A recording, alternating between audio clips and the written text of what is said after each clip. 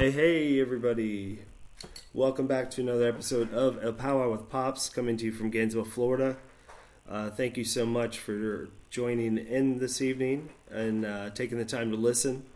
Tonight I have a guest that I have a recurring. This is my first recurring guest. Someone that the last time we had spoken, this was a gentleman who was in a band that I saw back in the 80s. Down in Sarasota and Venice, and ever since then, of course, through the last episode, he explained he's gone through a very, his whole life has been catered around music and the art that lies within. And tonight I want to welcome back Dan Destructo. What's up, man? How are you doing? I'm doing great, man. First off, how's your year been, man? Of course, the COVID party is the COVID party. I possibly was COVIDed out in the beginning, and that was intense. But if that's what happened, I don't know. And then, of course, we were, like as you said, on the precipice of finishing the record and getting it mixed and everything. And then Walter, our drummer, had been ill, and I was trying to get it knocked out in case he passed away, but basically happened at the same time. The record got done, and Walter decided to move on into another dimension at about the same time. So no kidding. Yeah, wow, it was pretty wild. Wow. Empathies, sir. Yes. He had been ill for a while, but he was fighting a good fight and trying to push through, but it just didn't work out that way. Yeah, we're getting to that age, aren't we? Yeah, it's going around. It's going around over the years. Yeah, man. I mean, but that's what makes it... I don't know. I guess that's what makes it exciting to live, Life is hard. And yeah. Life is hard and no one survives, man. We all go, so it's kind of like it's enjoyment for me because I know that no one's going to stay. Yeah, exactly. No matter, we're Go ahead. Yeah, we're all passing through. Passing through. Just spaced us, man. Just spaced us. Good, got the record knocked out, and I had some other stuff kind of in the pipeline as well. Yeah.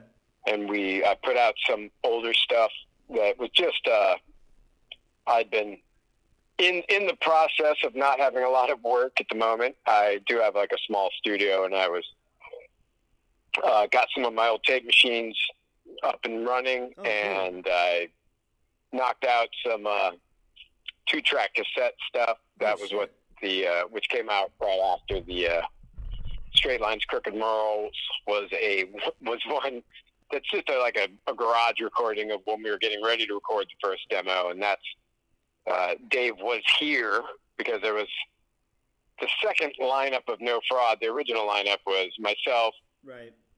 We had a couple different drummers, but the real version when we started playing shows and touring a little bit was with Mike, who was the drummer on the first demo and the 7-inch, and me playing guitar and singing, and of course Jason on bass, Buzz. But then our friend Dave, who was also starting to really get into playing guitar, and he was a friend from skating and everything, he got on board. And he actually helped write, about a third of the first tape, if not, around a third of the first tape.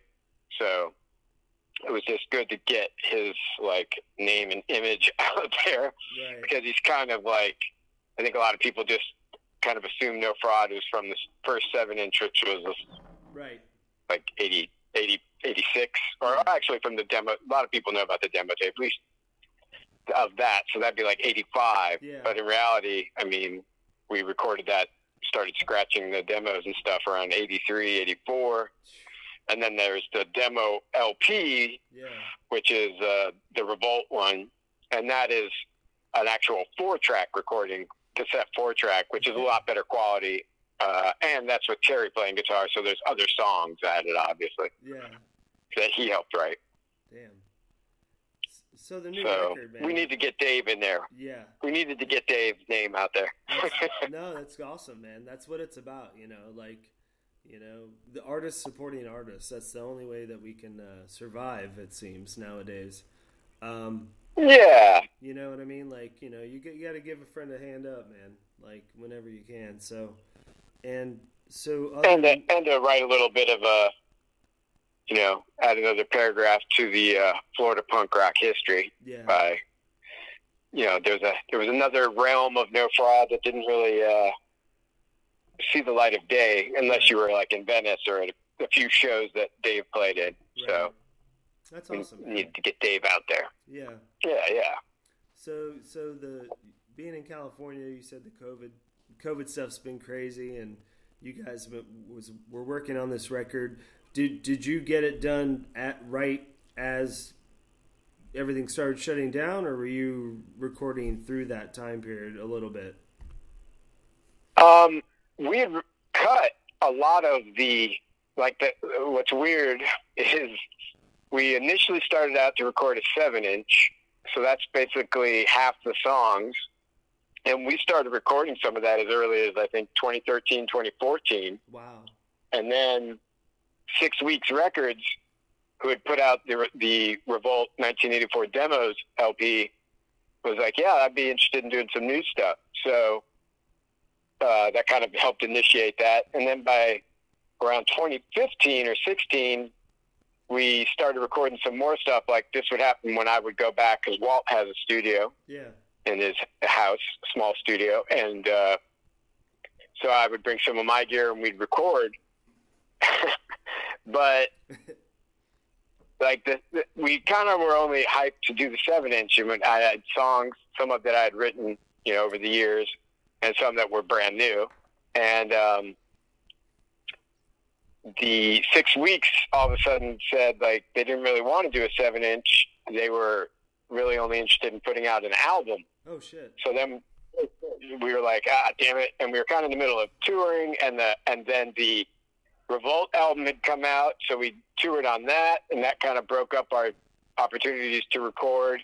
Yeah. So it kept getting prolonged. If it had just been a 7-inch, it probably would have come out in 2015 or 16. Oh shit. But because of the touring, and then the request for more songs, and the fact that we don't all live in the same place. Yeah. And I was working a shitload, and Walt was working a shitload, and people were in other bands, and so that took time away, and they were touring, and so it was just really convoluted and got stretched out. Wow. And we had planned to go to China, and that was going to be in 2019. That was going to be in 2018. Damn. And so that was slowing the record down. And so there's all this shit going on at one time. And then Walt got sick. So it kind of stopped us from playing. So I doubled down on trying to finish the recording. Right. Because most of it now was in my lap, mixing and doing all my guitar parts and vocals. And so I was knocking out a lot of that. And then the China tour did come together. So that slowed it down a little. And I had to go to China and play that tour. But around that same time, I was just in the final aspects of finishing it up. And so when I got back, I knocked it out the rest of the way. And that was that. So now we just got to get it pressed. Obviously it's been out, but not in the vinyl format yet. Yeah. But that is a career. That's awesome. So it was kind of a long and convoluted adventure. And what's funny is the album artwork, which was I conceptualized and got it done, was funny that it came. I got the artwork. I sketched it out in 2014 or 15 or something, Jesus. And then 5 or 6 years later, it kind of came true, yeah. which was that's couple people made some jokes for me. I wanted to ask you about that because, I mean, last time we talked, you're pretty, you seem to be, well read on politics and stuff like that. And do you think being a musician, sometimes, and especially since you've been doing this for such a long time and you've watched politics your whole life, do you think that helped you kind of see what the future was going to bring, and that's why in the beginning you were writing these songs like so long ago, but yet they seem so pertinent nowadays? To some degree. I mean, I guess part of if we'll say I have an ability, my ability to maybe distill some of the thoughts and ideas from either side, like in this case we're speaking of maybe Democrats on one side and Republicans supposedly on the other. That I'm an anarchist, so I'm not really invested in either people's political posturing or so I'm like not caught up in it. Yeah. So it's easier for me to look at it from the outside, right, and say like, well, you're both kind of doing the same thing.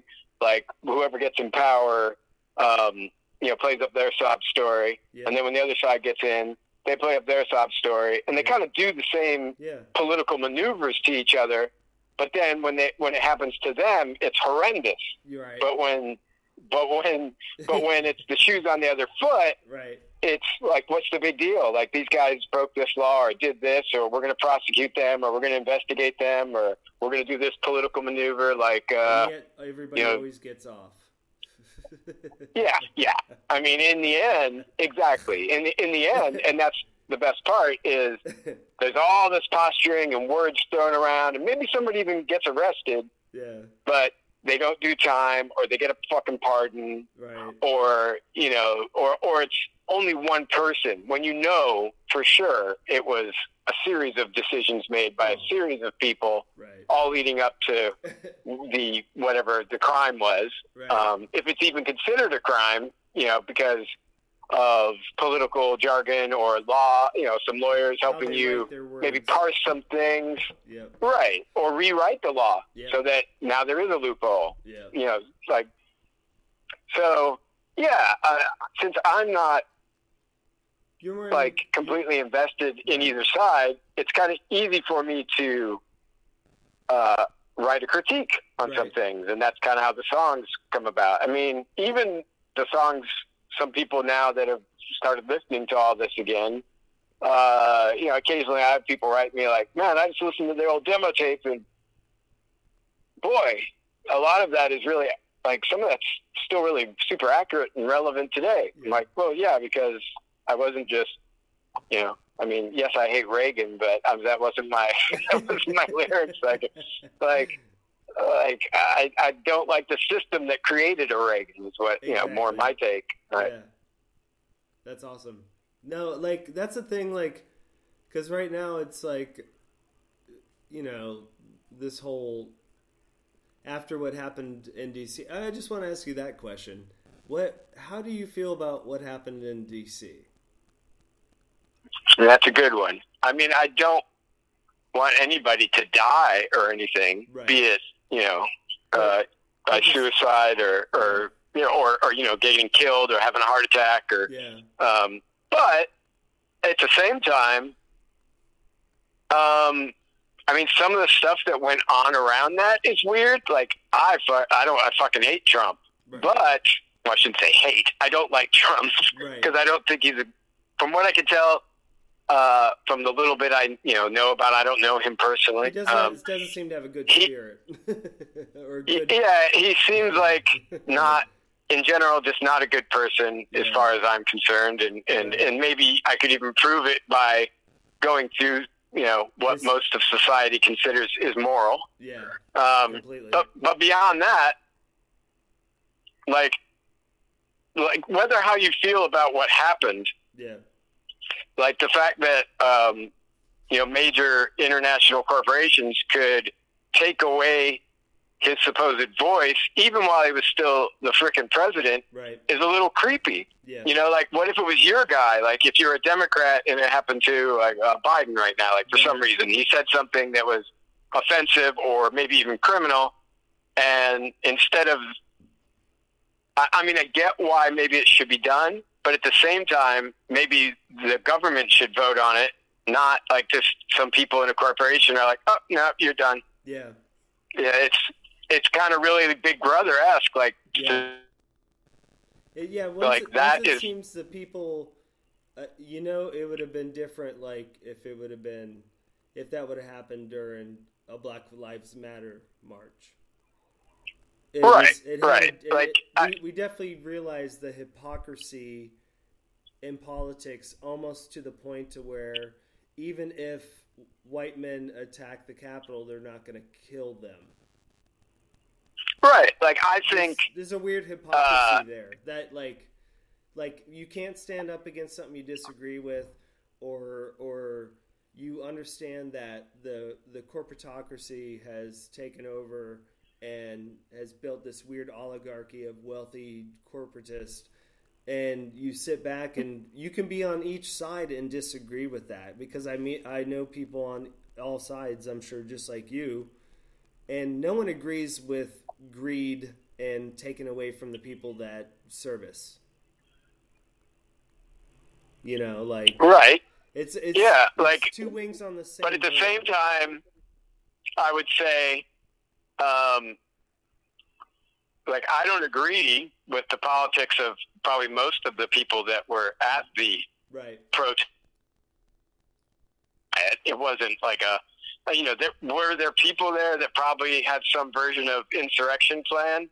Quite possibly, but I don't fucking know, because I haven't seen the evidence. And even if the evidence suddenly appears, how do I know it's even real anymore? Right. Like, it's just because, and that is the fault of the government itself.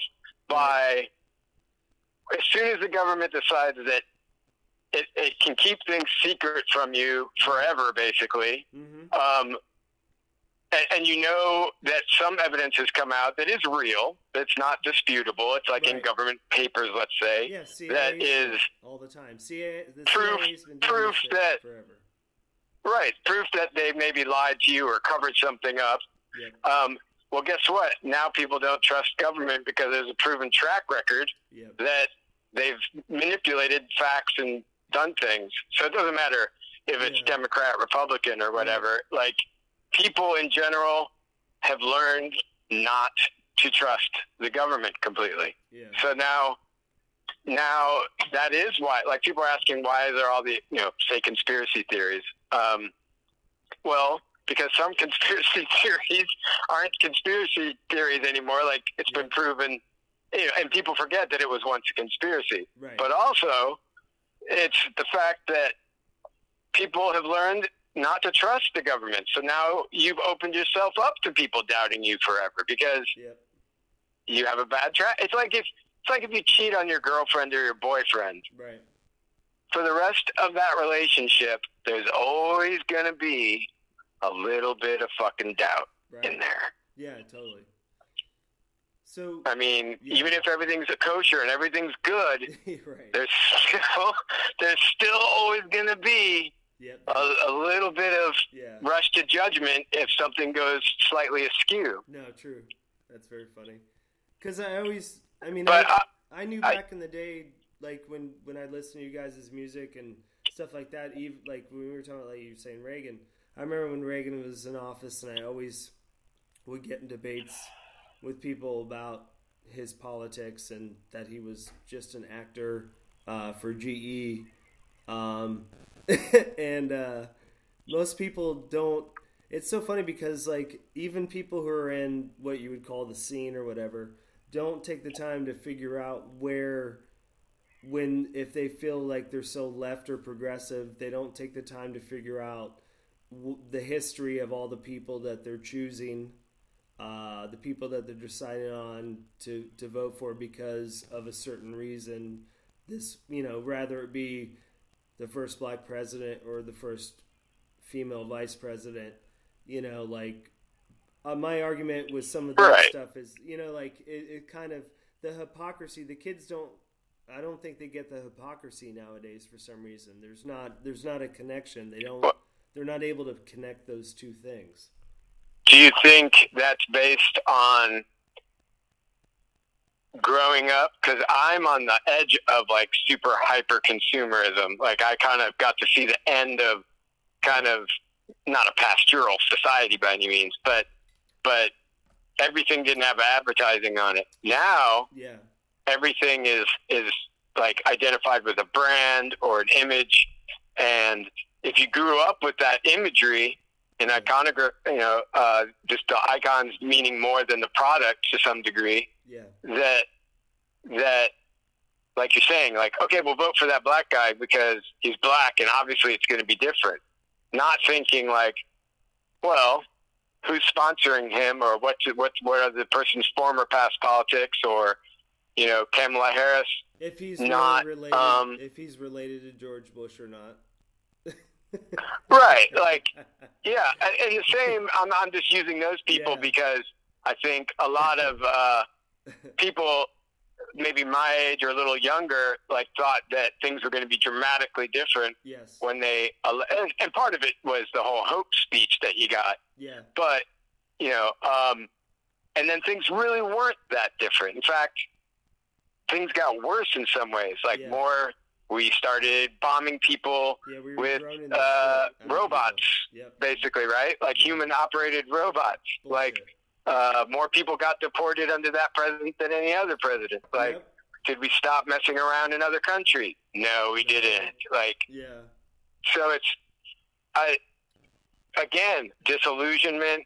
Yeah. But like you're saying, people, the next group of people and people in general they're like, well, look, we can, like you're saying, vote in this old white dude that was friends with that other guy that we like those times better, even though we were killing as many or more people. Like, because like I said, they don't think about the research or look at the numbers. Like, it's just like, it seemed like it was better. Like, and maybe it was. I'm not going to totally split hairs, but I'm just saying parts of it were far worse. Yes. So, which are, it's not, yeah, it's a numerical fact. Yeah. Like, okay, we killed more people. We deported more people. So, people can argue about the reasons for it, which that's just somewhat justifiable if you want to get into the dirt of it. But if you're just buying something, like you're saying, because it's black, white, Asian, Native American, or it's Republican, or it's Libertarian, or it's Democrat. They put it in a box, right? And then you're forced. Yeah. Well, do you feel forced to purchase the product in a way, like because there is no other product? Yeah, exactly. Well, this record and people, I think, like you're saying, modern people, are kind of okay with that, right? Because that's how the market is. That's how everything is. Everything's that way. Yeah. So, have you guys, with this record coming out and doing as much as you have, especially even with the things changing nowadays and going on, are you thinking of writing more stuff now that you put this record out? Yeah, I'm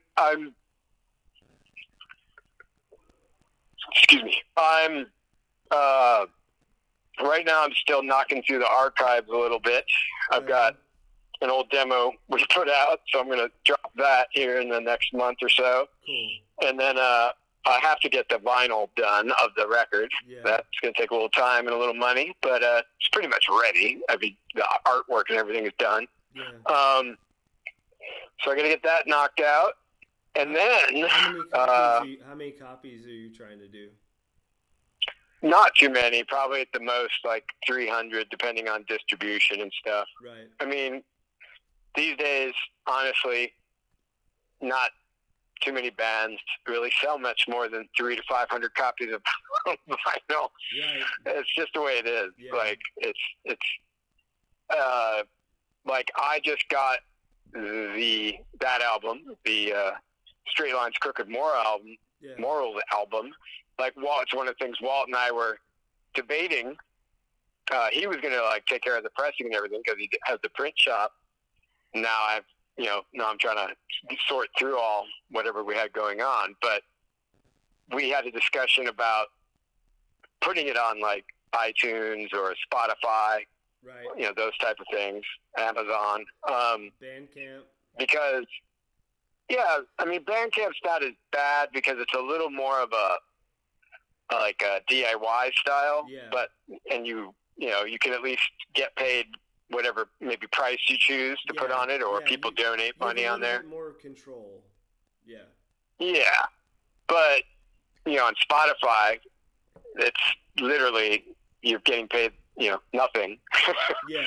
But what everybody's doing, one of the reasons record sales are still, they went up obviously for the past 10 years, but they kind of plateaued, and if not, are actually going down, is because people now, kind of what we were talking about, that everything's like on demand, it's easy to get to. Right. So people are using things like, Spotify and things where they can create playlists, and I get part of it because it's somewhat interactive, and it can maybe turn you on to some bands you haven't heard before, which kind of like what used to happen when you walked into a record store. Right. Like, Holy you would shit, say, "Oh, well, I like this album." Yeah. And when you picked it up, the person in the record store, he or she, would tell you, "Oh, you like that band? Well, you should check out this band," or and then sometimes they play it for you right there, and you'd be like, "Oh, cool! I kind of like that. Maybe I'll get that too." But so I get that part of Spotify and things like that is because you don't have to carry everything around with you, and you don't have to have it all on your phone or whatever device you're using. And then B, you get access to new stuff, which is super cool. But then, and you get referred things, also cool. But the major problem is the artists aren't getting paid shit. Right. Yeah, that's so it's kind of a little trade-off. Like, it has a major flaw.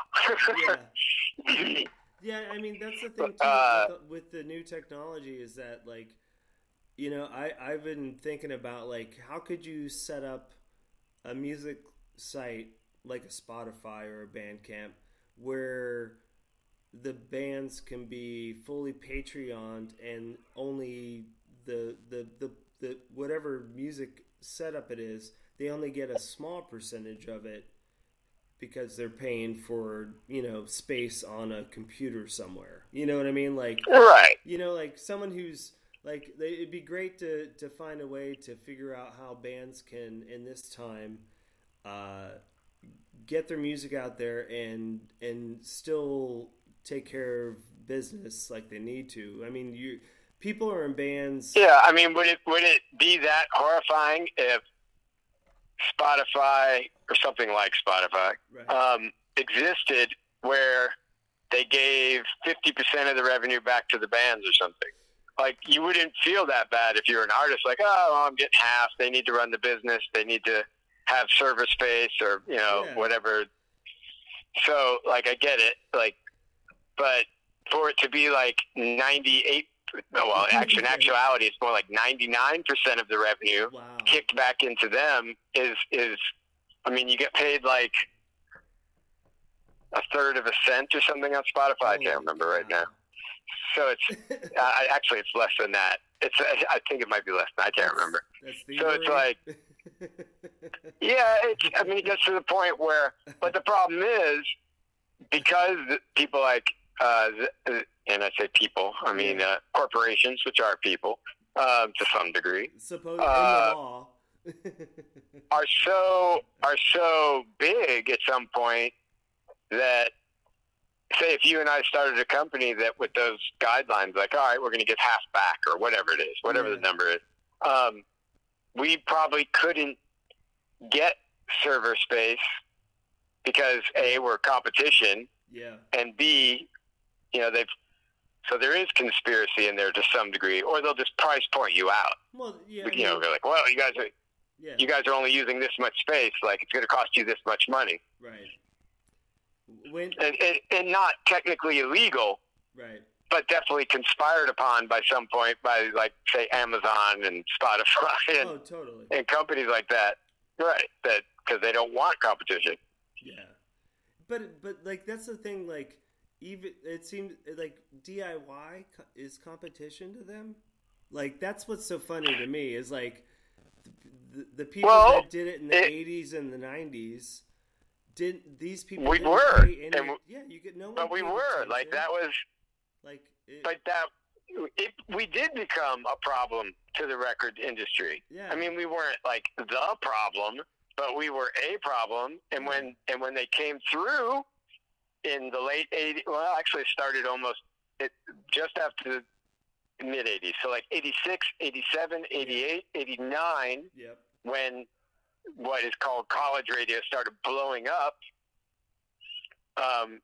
which were at that time, they weren't like KCRW out here. They weren't sponsored by, in their case, Sony.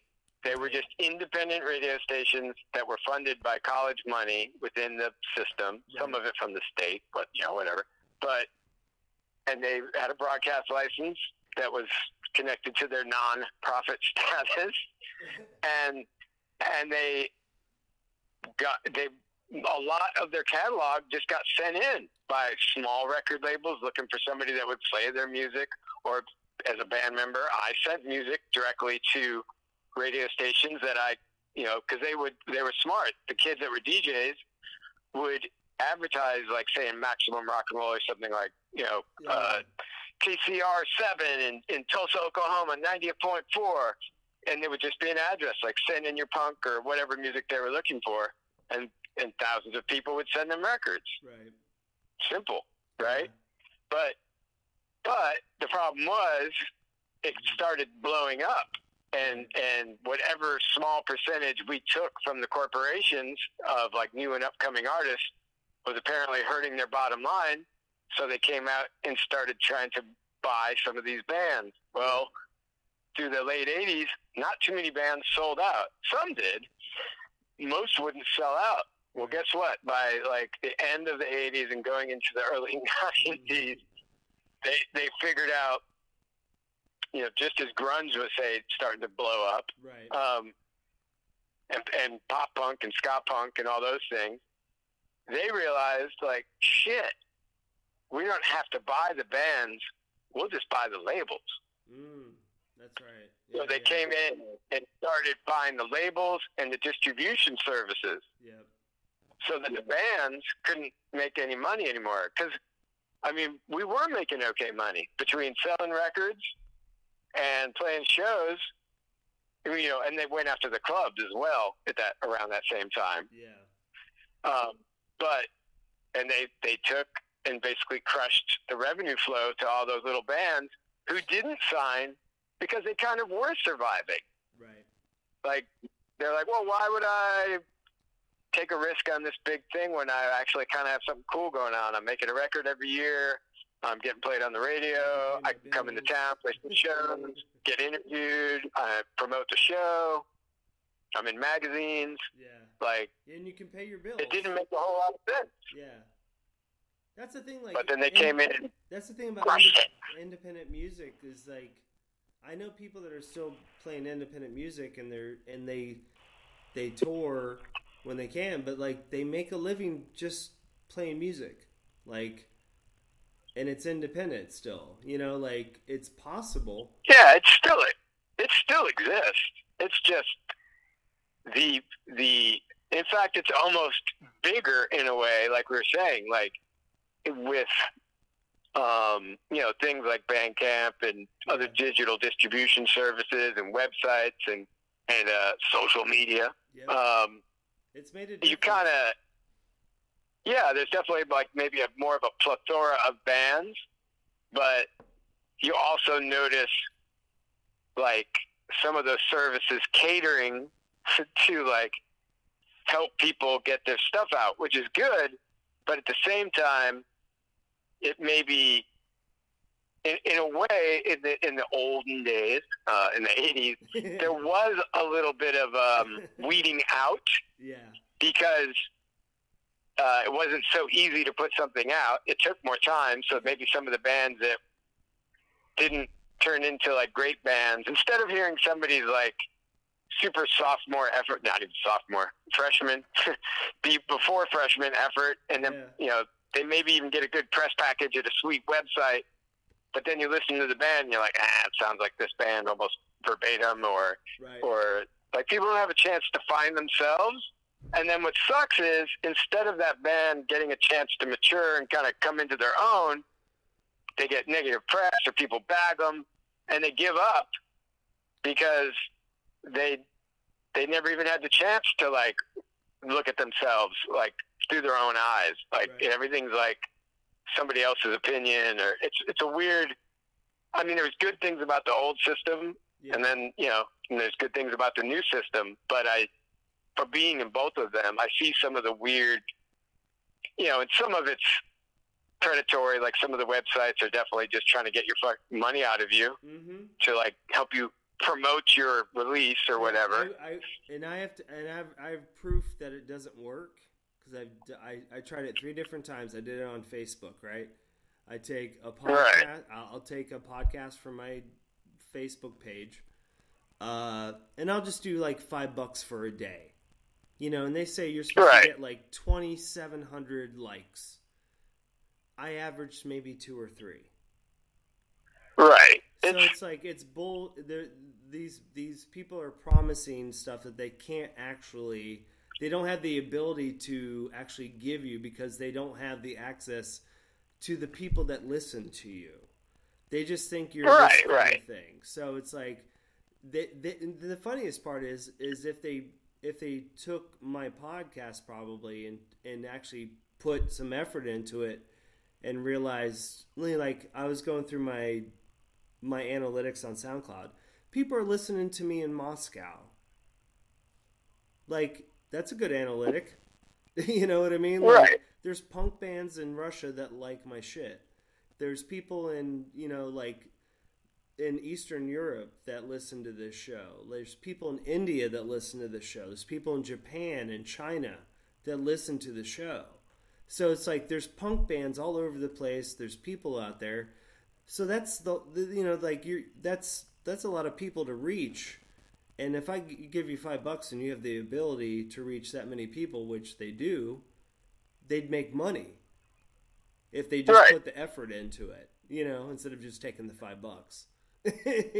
Like it doesn't take much effort to pull in viewers if you know what someone's analytics are. And Facebook knows everyone's analytics. They have whatever. Yeah, they know well enough to, what ads to throw at you about things you've looked at on different devices, but yet they could make more money. But they're not using the DIY mindset to it. I think, because to me it'd be like but there might. I mean, you're being maybe super honest about it. I'm thinking. There could be other reasons. Who knows what they are? Yeah, right. Not even in a conspiratorial sense. No, I just mean like. No, I'm waiting for the FBI to knock on my door one day and be like, "There's kids in Russia listening to you. What are you saying?" Yeah, you never know. Could be part of the content where they're like, we're not, or they've been told not to promote it, or they know they shouldn't promote it, or I mean, it's freaking. It's crazy. Like you just don't know.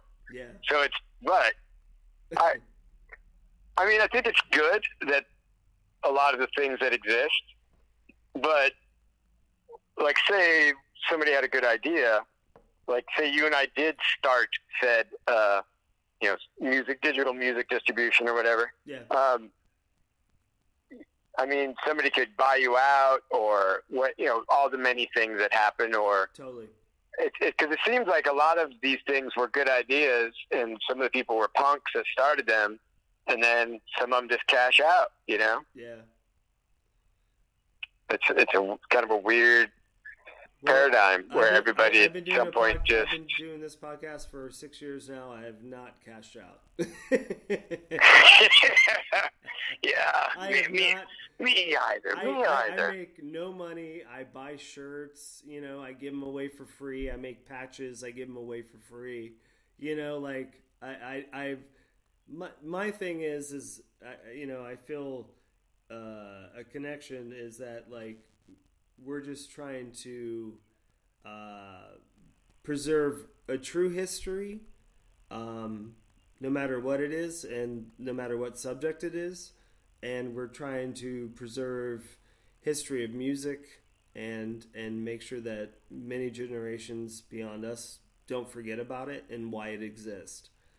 And, like having these conversations is always an amazing thing for me because I feel so lucky that there are people out there that have the same mindset, and it always seems to be an artist and a musician for some reason. And it's like, what is do you do things other besides music artistically? Is there anything that you do that is beyond music? Like, is there something? Well, when I was very small, I was I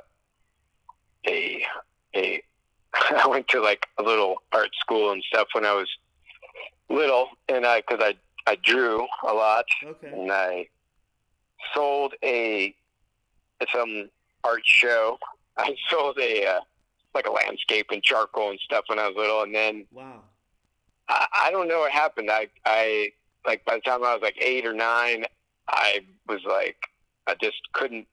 I didn't like the place anymore. I didn't like what was going on. Right. And the whole vibe, something was weird, and so I got out of that, and it was weird. Around that same time, that's when my parents started pushing me to because they were super right-wing Christian. Right.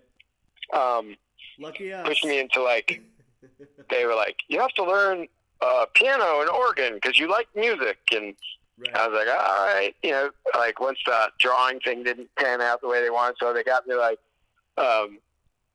taking organ lessons from some. It was freaking crazy because I would go in there and I had songs in my head, so I'd start playing them, just notes on the organ, and the lady would be like, "What are you doing? That isn't your lesson," that kind of thing. And I only lasted a month or two before the lady was just like, "I can't deal with them anymore," because I was also hyperactive child, and so it was.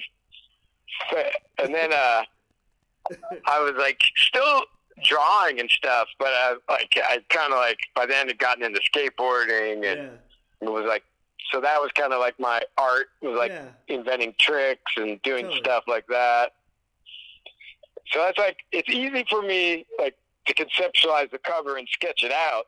Yeah. But then I have somebody else who's way better at it than me, lay it out and design it the rest of the way. I had a feeling that was your idea, just by talking to you. I could see that being your vision. It's funny, you were talking... Yeah, because it kind of is a vision of... Because I already had half the songs down, and I was it seems like there's a direction here, I guess. I don't know, whatever you want to call it, a concept maybe of an overarching theme of most of the songs. So, yeah. Is there any song in particular that you're? I have the lyrics in front of me that I can. If you ask me about a song, I could tell you what it was about without having to try to remember it. I get what you're saying through all of them for sure. Because it. Yeah, as long as you read the lyrics, yeah. I doubt you can actually. Actually, I was listening to it earlier. I could totally hear you singing. There was no problem whatsoever. I could hear what you were saying. It's just having that ear for it, I guess. Listening to. Yeah, I mean, if you so long, if you've grown up listening to punk, it's not so bad. But some people they're like, "What did you say there?" Yeah, what is this? What the fuck? But no, that's awesome, man. So you are an artistic person. You grew up artistic, skating. It's funny. I interviewed someone last week who's from Sarasota, who's like a skater dude. Do you know Chris Lilly? Chris Lilly? Yeah. Yeah, I know Chris. Yeah. Well, I interviewed him last week, and I just put the interview up. It was like, we talked for like an hour and 45 minutes. It was pretty funny. But I guess they're doing music down in Sarasota right now and stuff. And he'd mentioned you, I think, and they were talking about like skating and stuff around Sarasota. And we had a lot of like old school memories of Sarasota. And it was a pretty cool thing to, nostalgize about and talk about the old days. And that kind of made, and once I had the record and I was listening to you and then I talked to him, I was like, man, I got to talk to Dan again, because it just kind of brought a round circle about about Florida, about skaters, about art, about how Florida's a weird state. Most people don't understand. It is a little different. Yes, it's a little different. It's different. It's like it's a pirate island technically. I've just kind of in a way. I mean, yes. But there's a little bit of that. It's a weird. It's hard to explain to people. Like, if you grew up there, you can, and you've gotten out of the state a little bit, however, by work or by crook or whatever. Yeah. It's a little easier to digest. But if you have always lived there, you may be a little bit and not gone anywhere. It might be hard to have perspective. And for people from the outside, most of them just don't get it at all. Like they don't have any clue. They're like, what? Florida, Sarasota? What was that like? I was like, I know the year I graduated high school, Sarasota had the highest teenage alcoholic rate in the nation. Like that's, I was like, woo, go Florida. Yeah. Do you think that's maybe a reaction to? Oh, completely. How and it sucks to have to say this, but it's like it is like super right-wing Christian-y for. So. But I've always thought that maybe some of that, like the amount of churches that are there. Yeah. Like the only place I've ever been that had that many churches in such a small area was an island in Greece.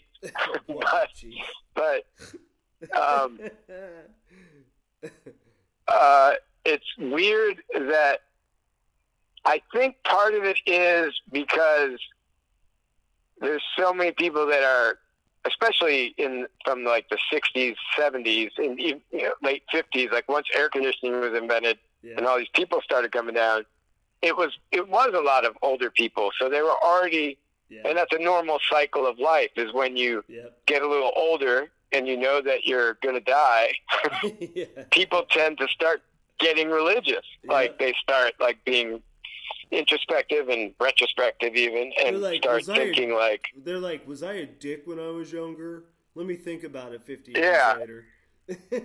maybe I need to get right with my maker. And it seems like there is some of that there. Like there's just so many fucking churches, and when you go into one, like I've worked in some, or I've gone to see my friends do something, and it's like, boy, it's all fucking old people. Yeah. Like it's all almost everyone is old. Yeah. And that was 20 years ago. Yeah. It's not like a modern thing. It's just oh, that's hilarious.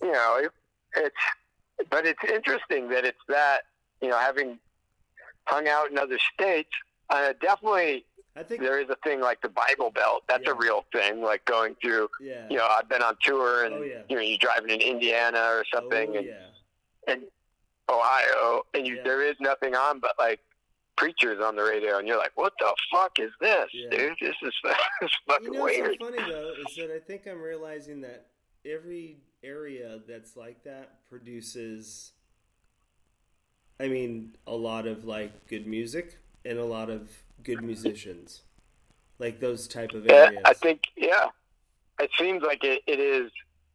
Like people ask me to this day, like, why Venice?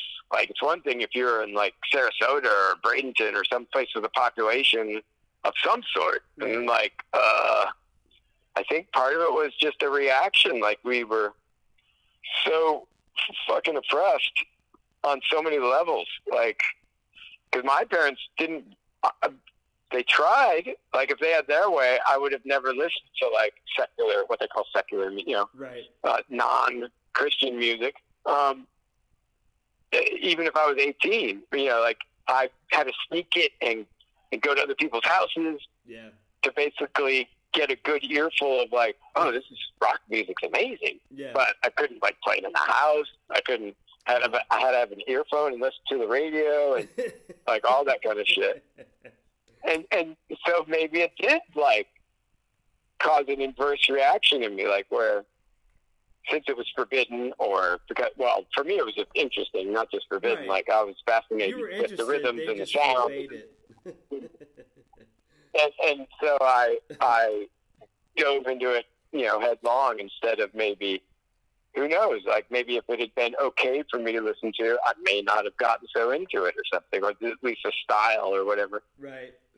Well, if you grew up in a Christian church, did you, like I did you always question like I did?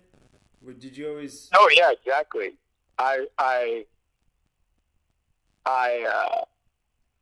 It's interesting that you asked that question. I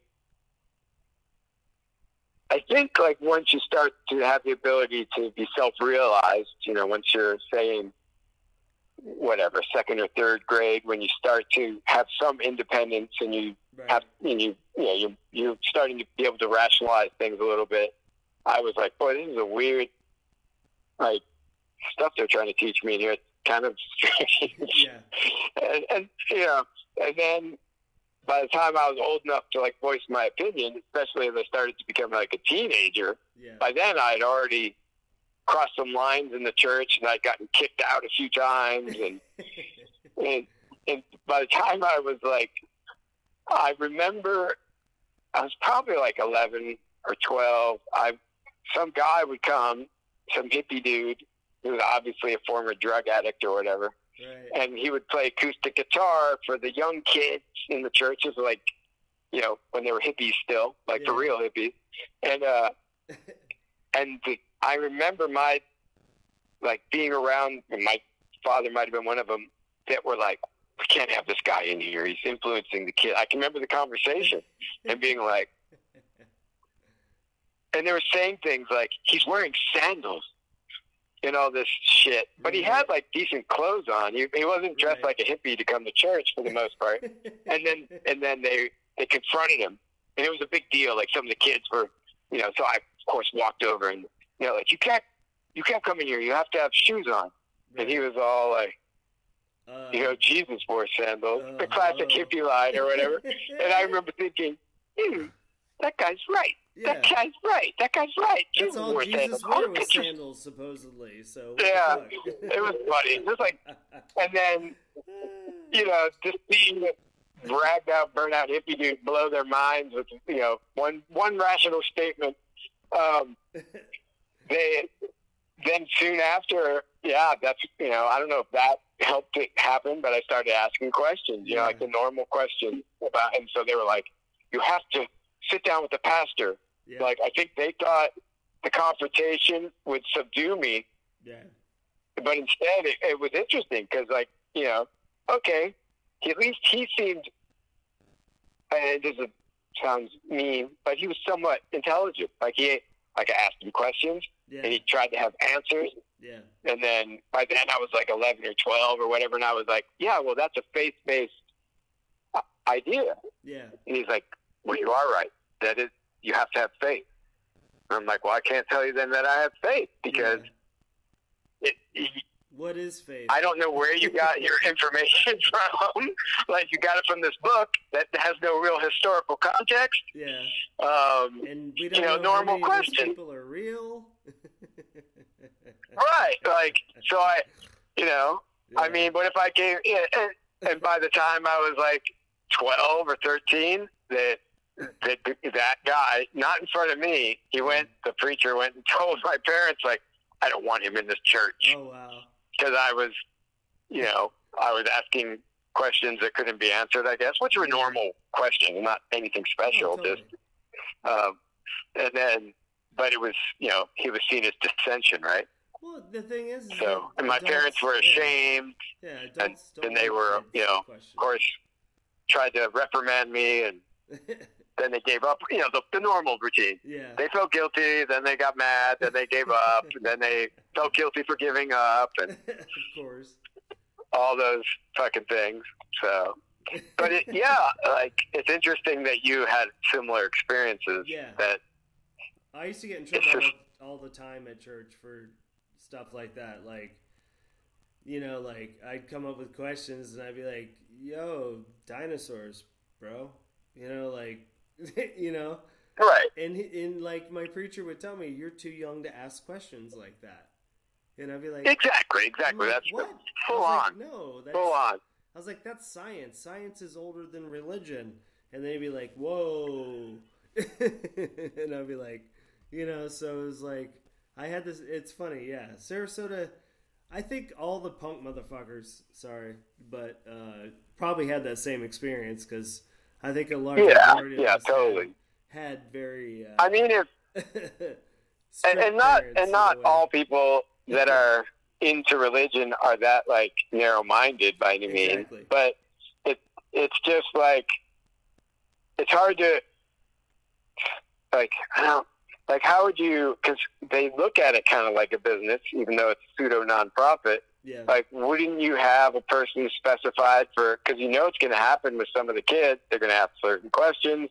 Yep. And have somebody just interact with them legitimately. Like, like, those are some good questions, man. Yeah. let's talk about them. Yeah. Exactly. Instead of like, you're too young to be asking those questions. Like what? Okay, really? Like that? Now you've basically just told me you're not very bright, and you don't have an answer for the truck.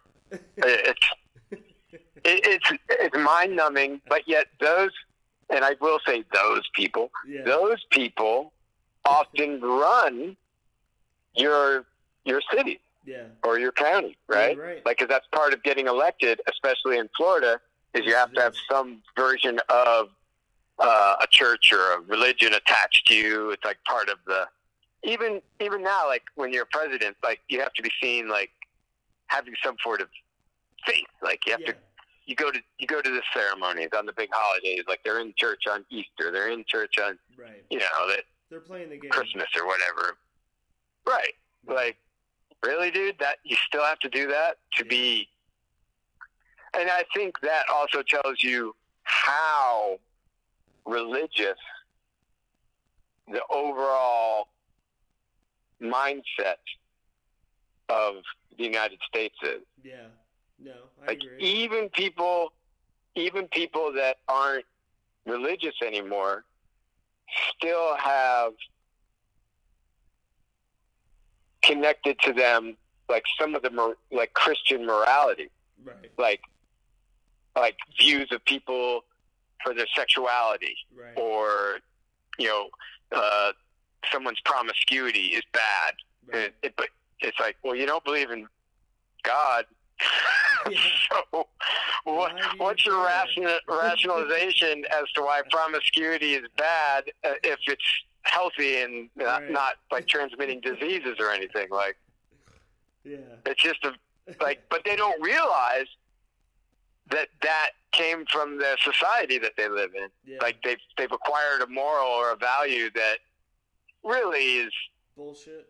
Is not secular in the true sense of the word. No, it's weird. It's kind of mind-boggling.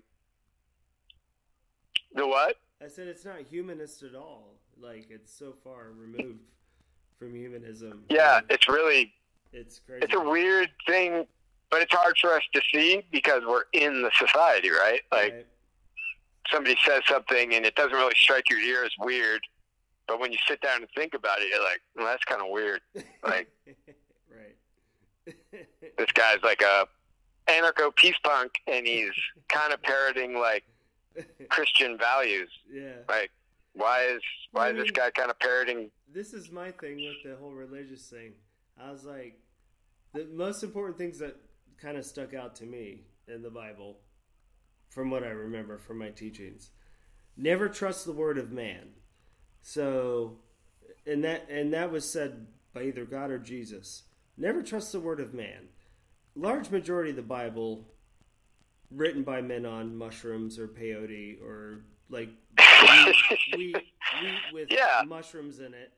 But like the true words of Jesus, like this gentleman who supposedly existed, even though there's no other historical proof of him outside of the Bible, supposedly his teachings were so anti-government, anti-money, anti-establishment that the rulers at the time in the Jewish Orthodox Church had him killed by the Romans, and even the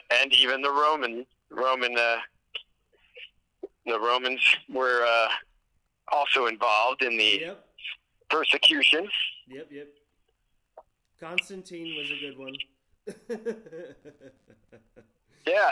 So, but it's like you're saying, the people that were in control at the time, financially and or just power, were like, no, this guy's got to go. I mean, if you believe the story, you would be like, boy, this guy was kind of like a social anarchist, and totally. They were like, you got to go.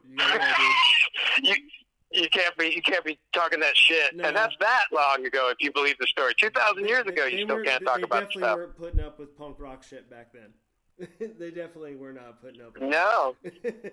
I mean, the whole, if you believe in the character, he would be like kind of a green agricultural, agrarian society, anarcho hippie punk kind of person. Oh, for sure. With an ex-hooker for a wife. Yeah. It's like, hey, this is my lady. This is my old lady right here. Yeah. It's strange that the people that worship said icon don't really, like we were talking about earlier, they don't really dig into the person. Nope. Or what they're saying even, and be like, boy, this is some pretty heavy shit. Like, really shouldn't be lending money for large profit. Shouldn't be such high interest rates. No. Boy. But right. people make, as with any religion or anything, even punk rock to some degree, we talk about how it maybe isn't what it was, and, it used to be kind of scary or whatever. And then as people come along that adopt it or parts of it, they kind of mold it into what they want. So now, I mean, in Florida, like half of these, supposed Christians are kind of what would have been Christ's enemy. Yeah. Like people lending money, with absorbent rates and power structures and murderers, messing with the land, all these things that right. Like, but yet as time has gone on, they've kind of like checked off little things like, well, that was then, this is now, right? Totally like there's all these little caveats that appear to allow them to do things that they probably should know better, aren't Christian, if you want to put it that way, or aren't, at very least, good. Right. No, yeah. It's a weird scene when you start digging into that whole thing. It doesn't make a lot of sense. I try to tell people about it all the time and how funny it is. And they're like, how did you grow up? And I'm just like, hey, man. Move to Sarasota for a while. You'll figure it out. It's all right. You'll get it. But damn, Dan. It's a definitely like a different. It's like they try so hard to be liberal, but they can't be.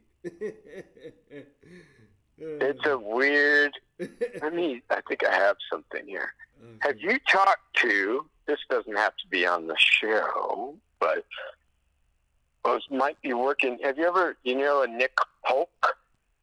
Polk. That name sounds familiar, yes. Because we were talking about the same thing. We were talking about doing like a history of like Venice, Sarasota County, basically, punk rock. Yeah, yeah. And part of his experience is basically where mine left off. So he's more like 2000 to not even present, like 2000 to 2010. But he was just talking about similar stuff. His beginnings into music and everything came from like a Christian version. But by that time, there were like Christian punk bands. Yes. And he was just, and he's just talking about like it was just just full on, Christian, like everything he did, but slowly but surely, right. got worn away a little bit, and he got into like different kind of punk bands and stuff. But it was just funny that you're mentioning that. Fun with like that punk another punk. Another Sarasota County person, same fucking story. 20 years after, or 30 years after my story, I'm like, man, that was like 30 years after me, and it's still fucking going on. What the hell's wrong with that place? It's a weird thought, though, like to think that it's that dominant. Yep. It's crazy, especially with how the town has changed. And there seems to be so many younger people there, but I guess it's people with lots of money and they want it protected. Yeah, like thoroughly. They even shoot some show out on.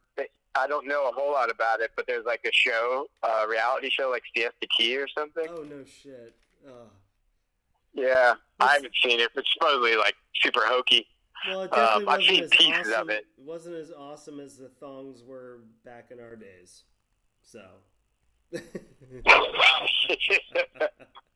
Yeah, I mean, the 80s in Sarasota my friends were like, beach were a lot cooler than they are now.